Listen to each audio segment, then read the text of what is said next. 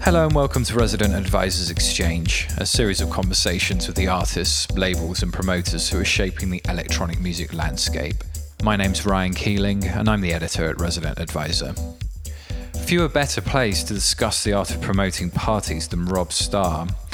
You might know him as one half of the team behind Mullet Over, a wildly popular event that played a leading role in shifting London's dance music scene out of nightclubs and into temporary spaces.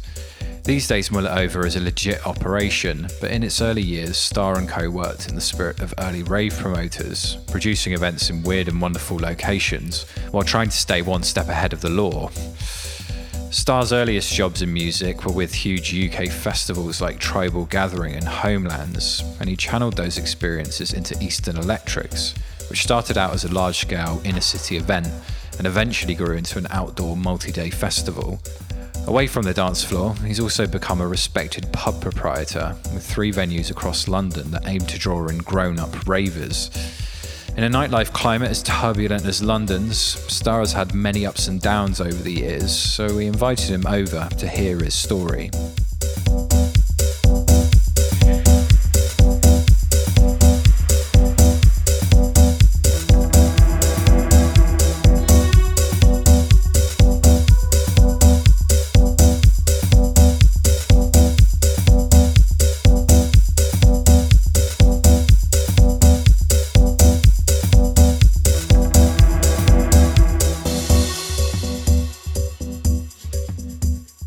So Rob, you started out working for a promoter called Universe, who ran the Club Night Final Frontier and the Tribal Gathering Festival.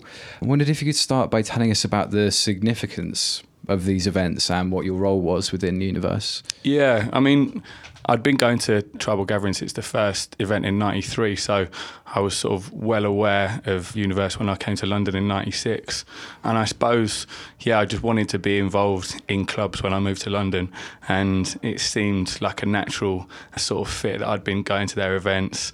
And they had a club, they ran Club UK for quite a while, and had quite a seminal night there, which then moved to the complex in Islington, and so I just sought them out really and blagged a job. What was the first Tribal Gathering like that you went to? Pretty special, yeah. It was down in Warminster. I'll always remember driving down there, and there was another party called Perception that was on that night. That was in the Midlands, and that got cancelled, and they sort of turned that into an illegal party. But a lot of people couldn't get into Perception, and they all ended up coming down to Tribal Gathering in Warminster. And so I remember the roads just being gridlocked. We got down there maybe about 10 o'clock at night, and you just couldn't, like, the cars weren't moving, but you could hear the bass like in a distance somewhere. And I remember we dumped the car in the end and just walked like across these fields to get to the party. Yeah, it was pretty special. I think it was about 30,000 people there at that one.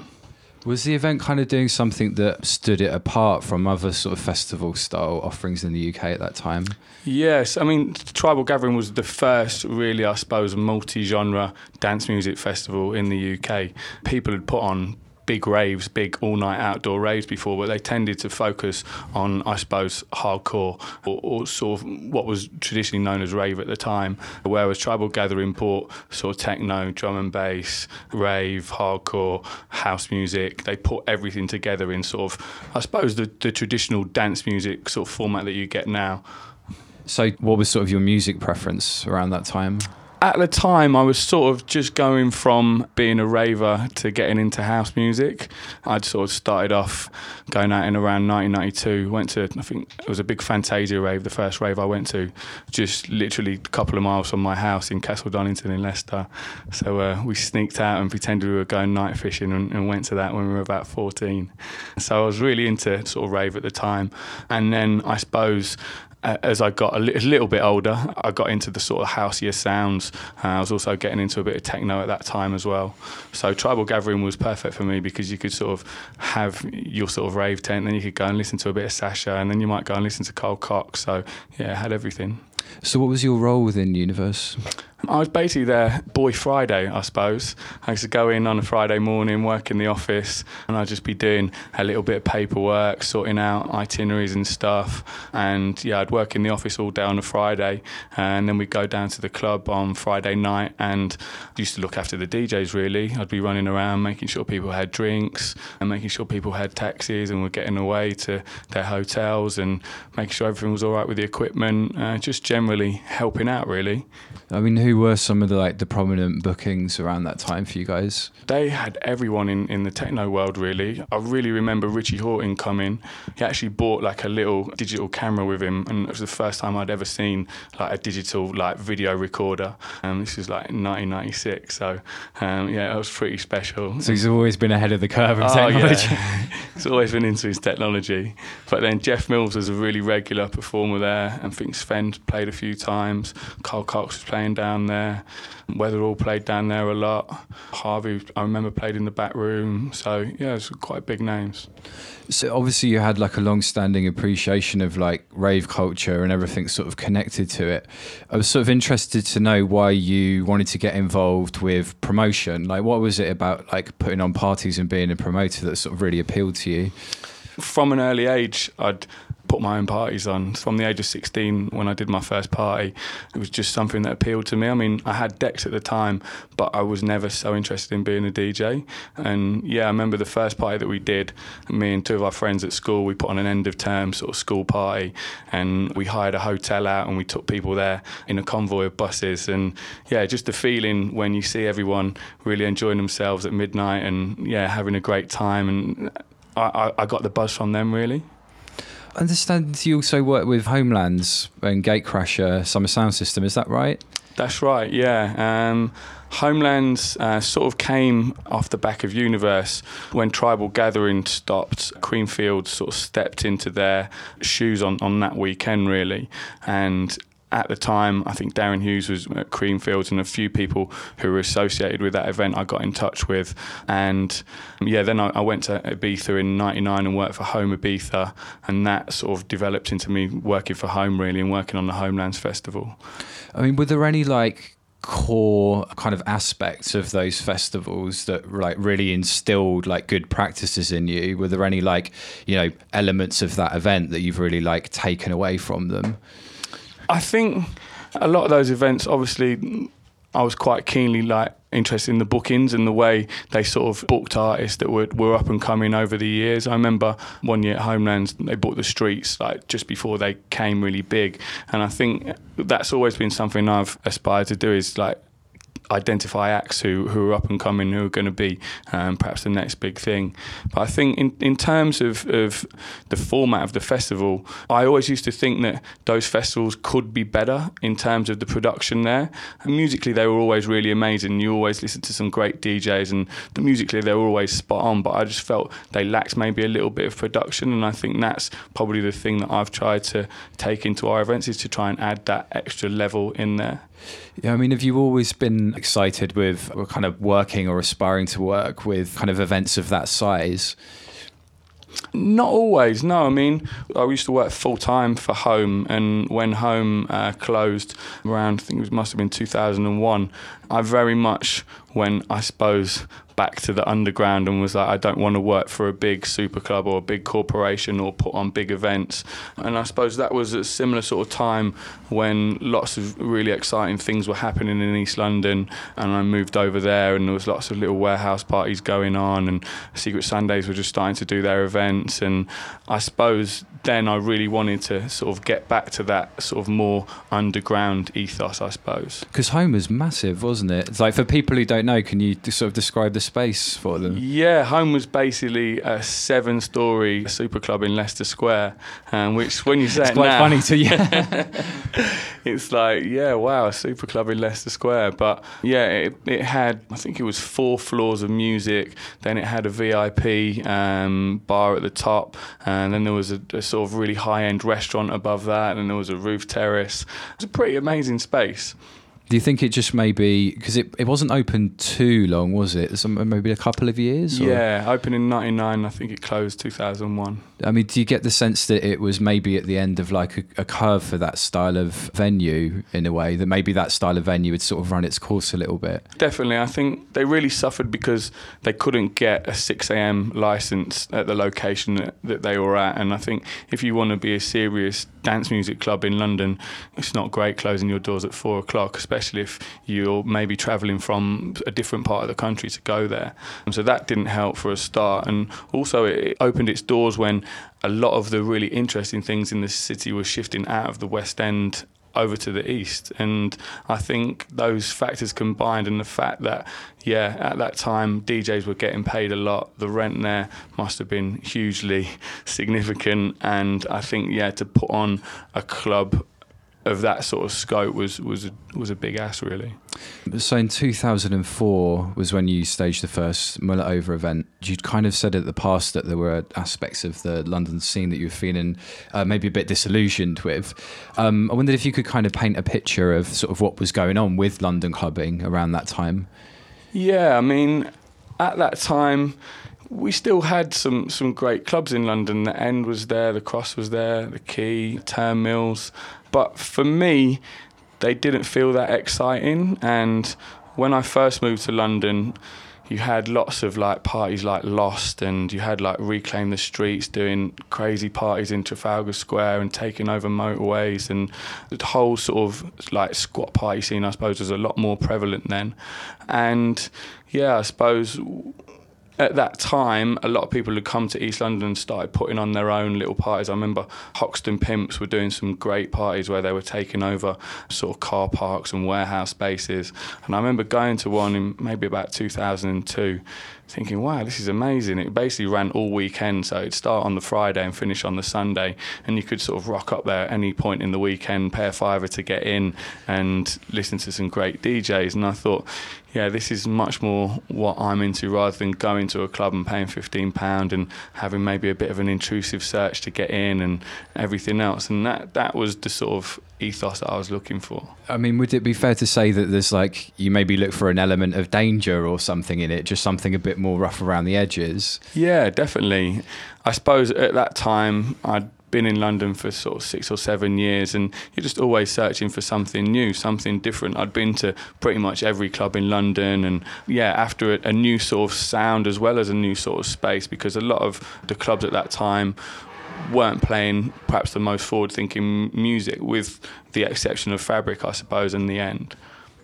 So what sort of were the prevalent sort of music styles around that time, do you recall? I suppose house was still really quite big then, and even though the whole super club thing had died off, there was still like not many really amazing musical nights in London, I didn't think anyway.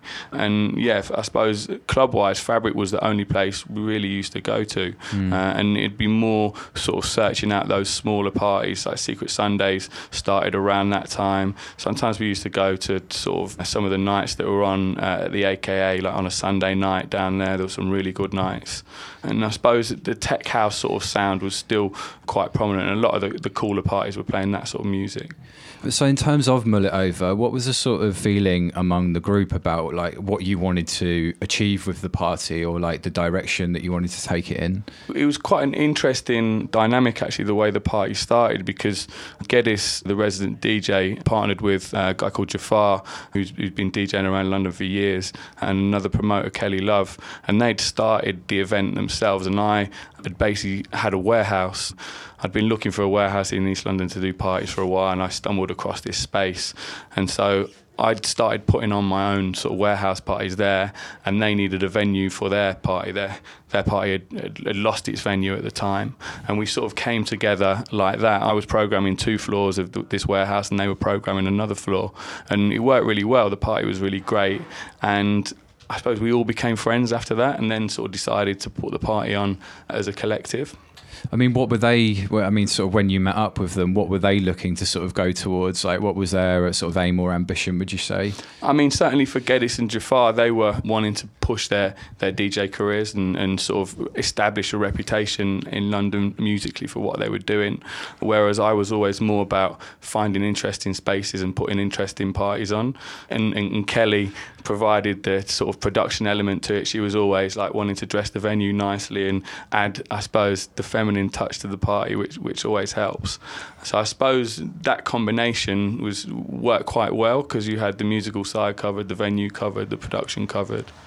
Talk me through the process of securing and like finding venues, because this must have been such a big part of your career in music. Okay, so for example, what was it like around 2004 to like find these spaces in London? Around 2004, you couldn't get a temporary event notice. So for those that don't know, a temporary event notice allows you to put a temporary license on a space for up to 500 people.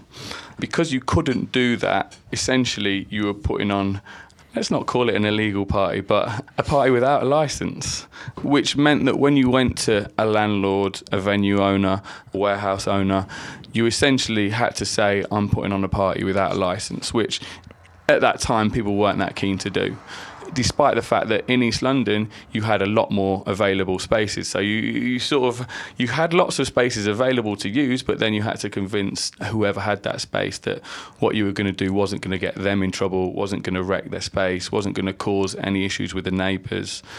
I mean, what would be your bargaining chip in those sorts of situations? I mean, I guess if these guys have unused spaces, it's just like, you know, bit of cash flow. Money is money is always the bargaining tool. Yeah.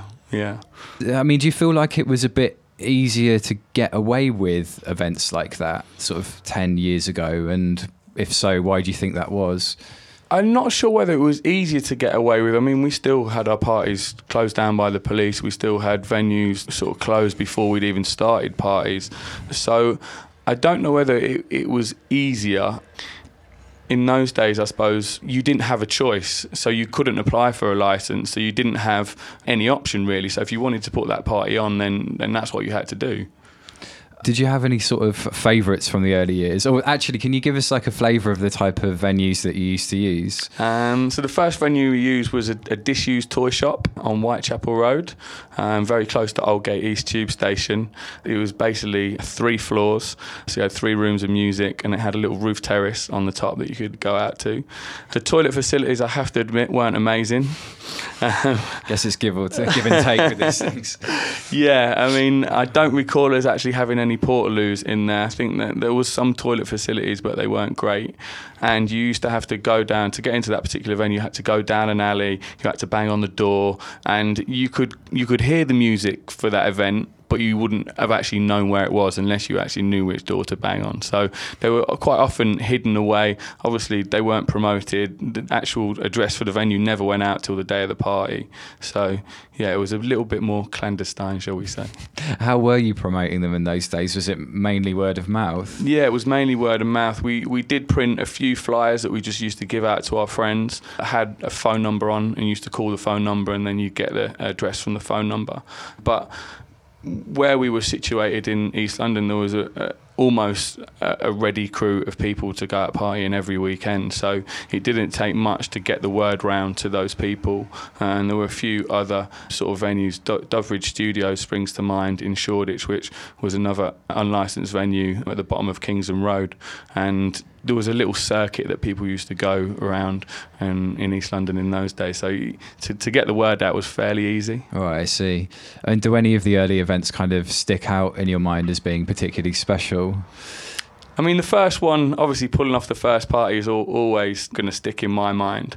I suppose one we did at the EQ warehouse over in Hackney Wick was a Halloween party.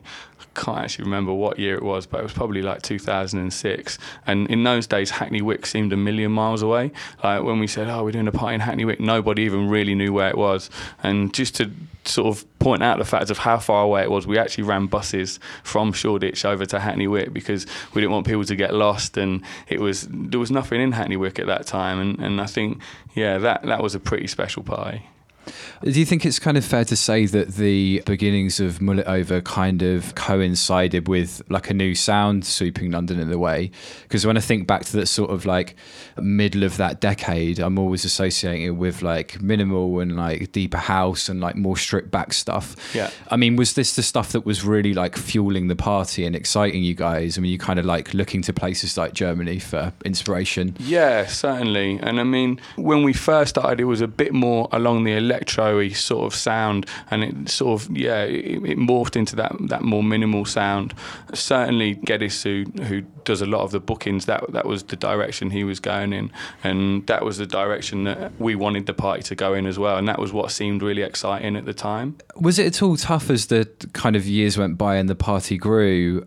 Was it at all hard to like transition from something that was really grassroots, really underground, kind of really word of mouth, to something that was more established with like kind of brand considerations? Like, how was that like transition for you?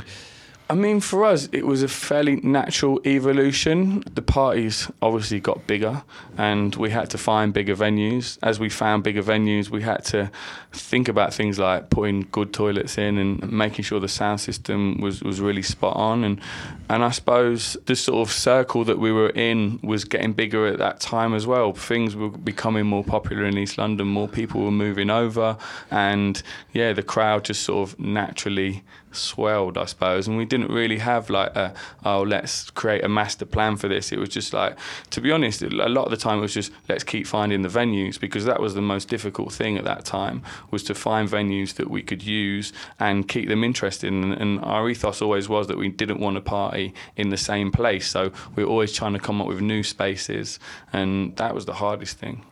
Were you guys among the first to use temporary events notices in London? I like to think we were probably the first people to use the temporary event notice. I certainly don't know of anyone else who used one before us.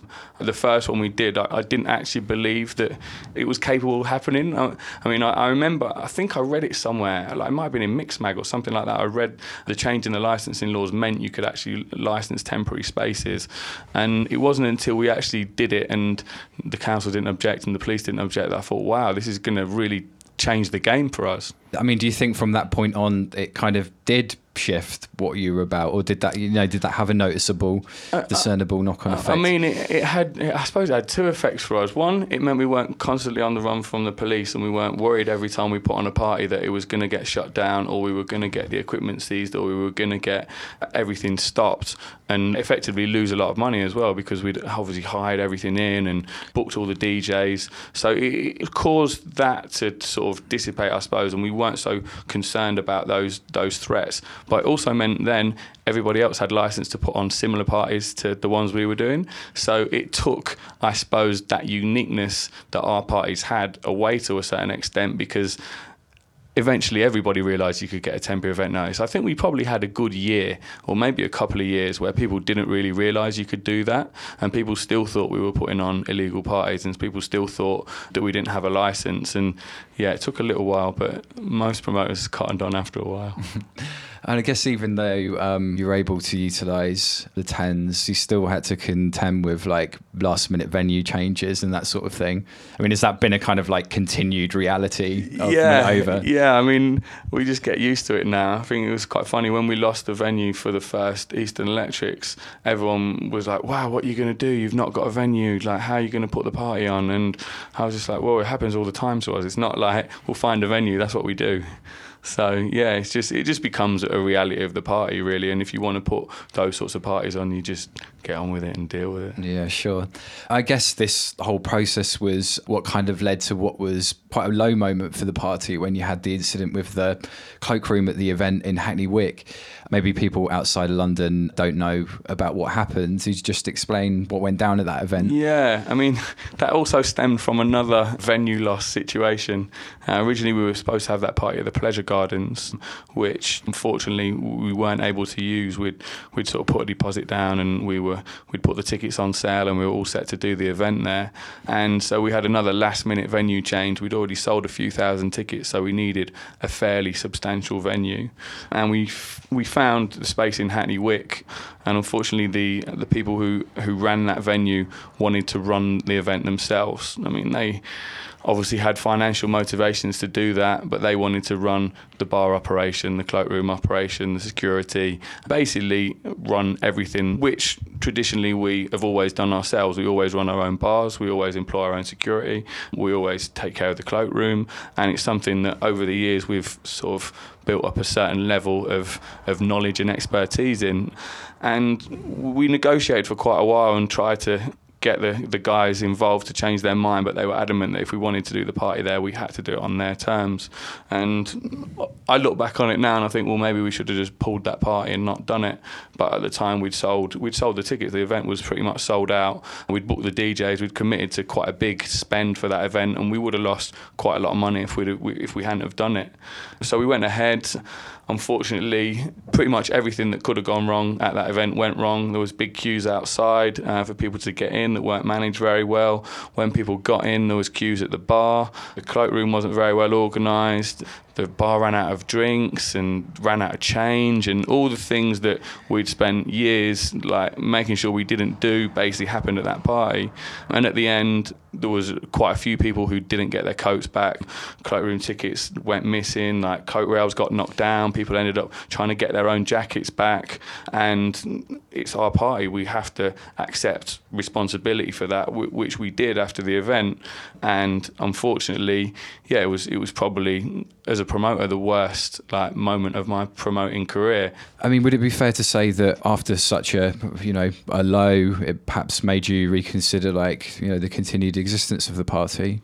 Yeah, I mean, certainly after that, we sort of took stock of what we were doing and said, right, do we want to carry on doing this? Like, is it worth, I suppose, putting ourselves through that? And both me and Geddes felt that we couldn't end the party on a low note like that. There was no way we could just finish the party with that being its legacy, I suppose. And we sort of did everything we could to repair what got damaged. I mean, every single person who lost an item of clothing or who didn't get their coat back, we personally approached. We gave them money and we gave them free tickets to the next event. We did everything we could to repair that relationship, and that money came out of our pockets, and we didn't even take the revenue for the cloakroom or the bar or anything like that. But we still paid everyone back in whatever way we could, and we ended up not making any money from that party in the end, just because we paid back so much money for people's coats, which we can accept is fair enough. But I suppose it was more the damage that it had done to our reputation, and it was really upsetting after putting on so many great parties to have something like that happen. But in terms of finishing it, then we did talk about it, but there was no way that could have been the legacy of that party. It just wouldn't have been. Yeah, I wouldn't have been able to let that happen. Yeah, because you made it to the 10th anniversary earlier this year. That's yeah. Right. Is there plans to do more over events? Are you kind of figuring it out at the moment, or? Yeah, I mean, I think that will be the last club show, doing an arena at the festival. Yeah, certainly at the moment we've got no plans to do another club show.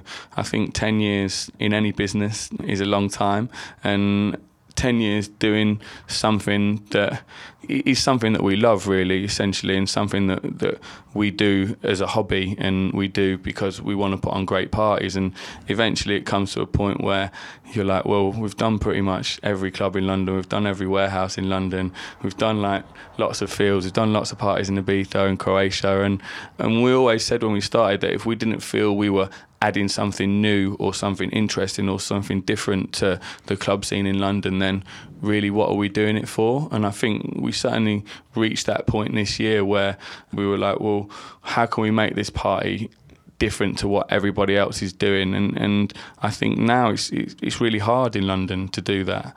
And yeah, we didn't want to just put on parties just to like, oh, we'll do a Halloween party and a birthday party and a couple of other parties and we'll make a few quid over the year. And that's not really what we're in it for. We're in it to put on like amazing events, and if we aren't doing that, then there's no point doing it for us, I think. So I guess the backdrop to this story is you work with Eastern Electrics. Could you kind of describe like the origins of the event for us? Yeah. So I suppose back 6 years ago, which would have been, if my maths is correct, 2008, myself and Will Patterson who also does the Fan Festival now. We wanted to put on an event in Shoreditch, which was a multi sort of genre event that had house, techno, sort of more bass-led music, and we wanted to do quite a big event in Shoreditch over the August Bank Holiday weekend. Again, the ongoing venue loss theme running through this conversation occurred, and we lost that venue, and we managed to find the Great Suffolk Street Arches, which was the home of Eastern Electrics really for sort of 3 or 4 years. And yeah, the idea from the outset really was to put a festival on, but we wanted to build a brand and build something rather than just go, okay, we're putting a big festival on. And we wanted to have some sort of depth behind it, and we also wanted to sort of build a fan base, I suppose. So we did the warehouse parties for 3 years, and then we did the first festival in 2012. Oh, do you feel that there was perhaps a gap in the market for an event of this size in London at the time? Certainly, yeah, definitely so. I mean, the scene was a lot smaller when we first started doing Eastern Electrics, and I'm not sure whether you could have had a 10,000 capacity festival playing just house and techno really at that time. But certainly when we launched the first event, the appetite was there, and I think almost like a new breed of younger clubbers had sort of come through and mixed with the, I suppose, older guard who'd been listening to that music for the last sort of 10 years, I suppose, meant there was quite a big market for that sort of event in London.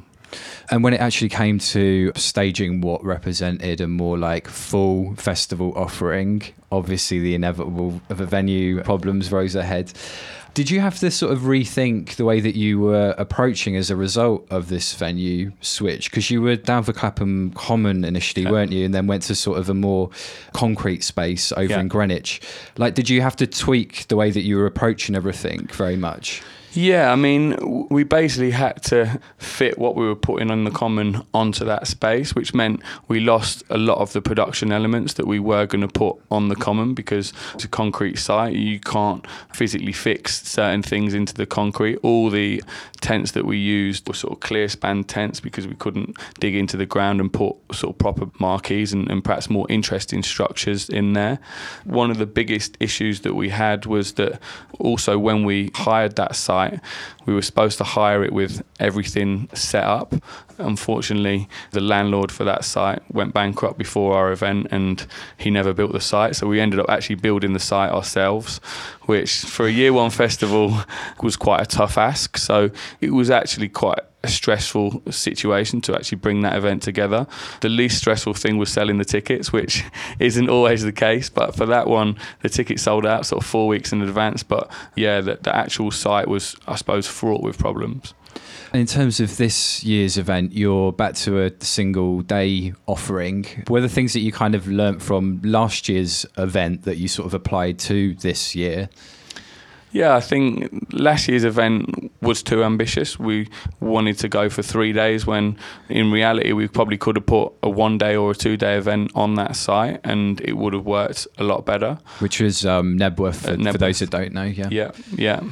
And I think in my head I maybe assumed that people would be really into the all-night concept. I suppose for me, growing up, going to raves that went on till 6 a.m, that was a format that I thought people would really like. But I think today people are quite happy just to come in the daytime and go to an after party or go somewhere else after, and I think people aren't as concerned about being out all night. And obviously the longer you put the event on for, the more your costs increase, policing costs increase, security costs increase, staffing costs increase.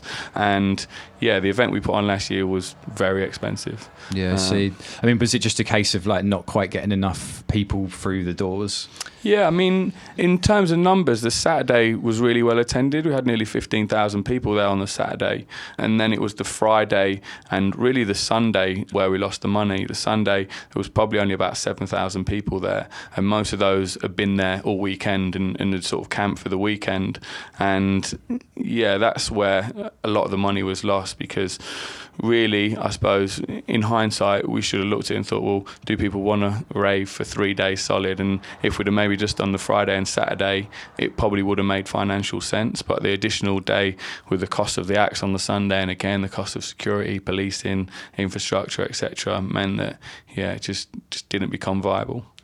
So bearing in mind all the sort of stresses that are associated with putting on such events, like what's the moment for you where you kind of like look out, or, you know, what's the sort of point in the events where you really think to yourself, okay, this is all worth it? You know, what do those moments usually look like? In 2012, that moment was me and Jamie Jones on the main stage, sun just setting over the city and over the sort of gas tanks down in Greenwich.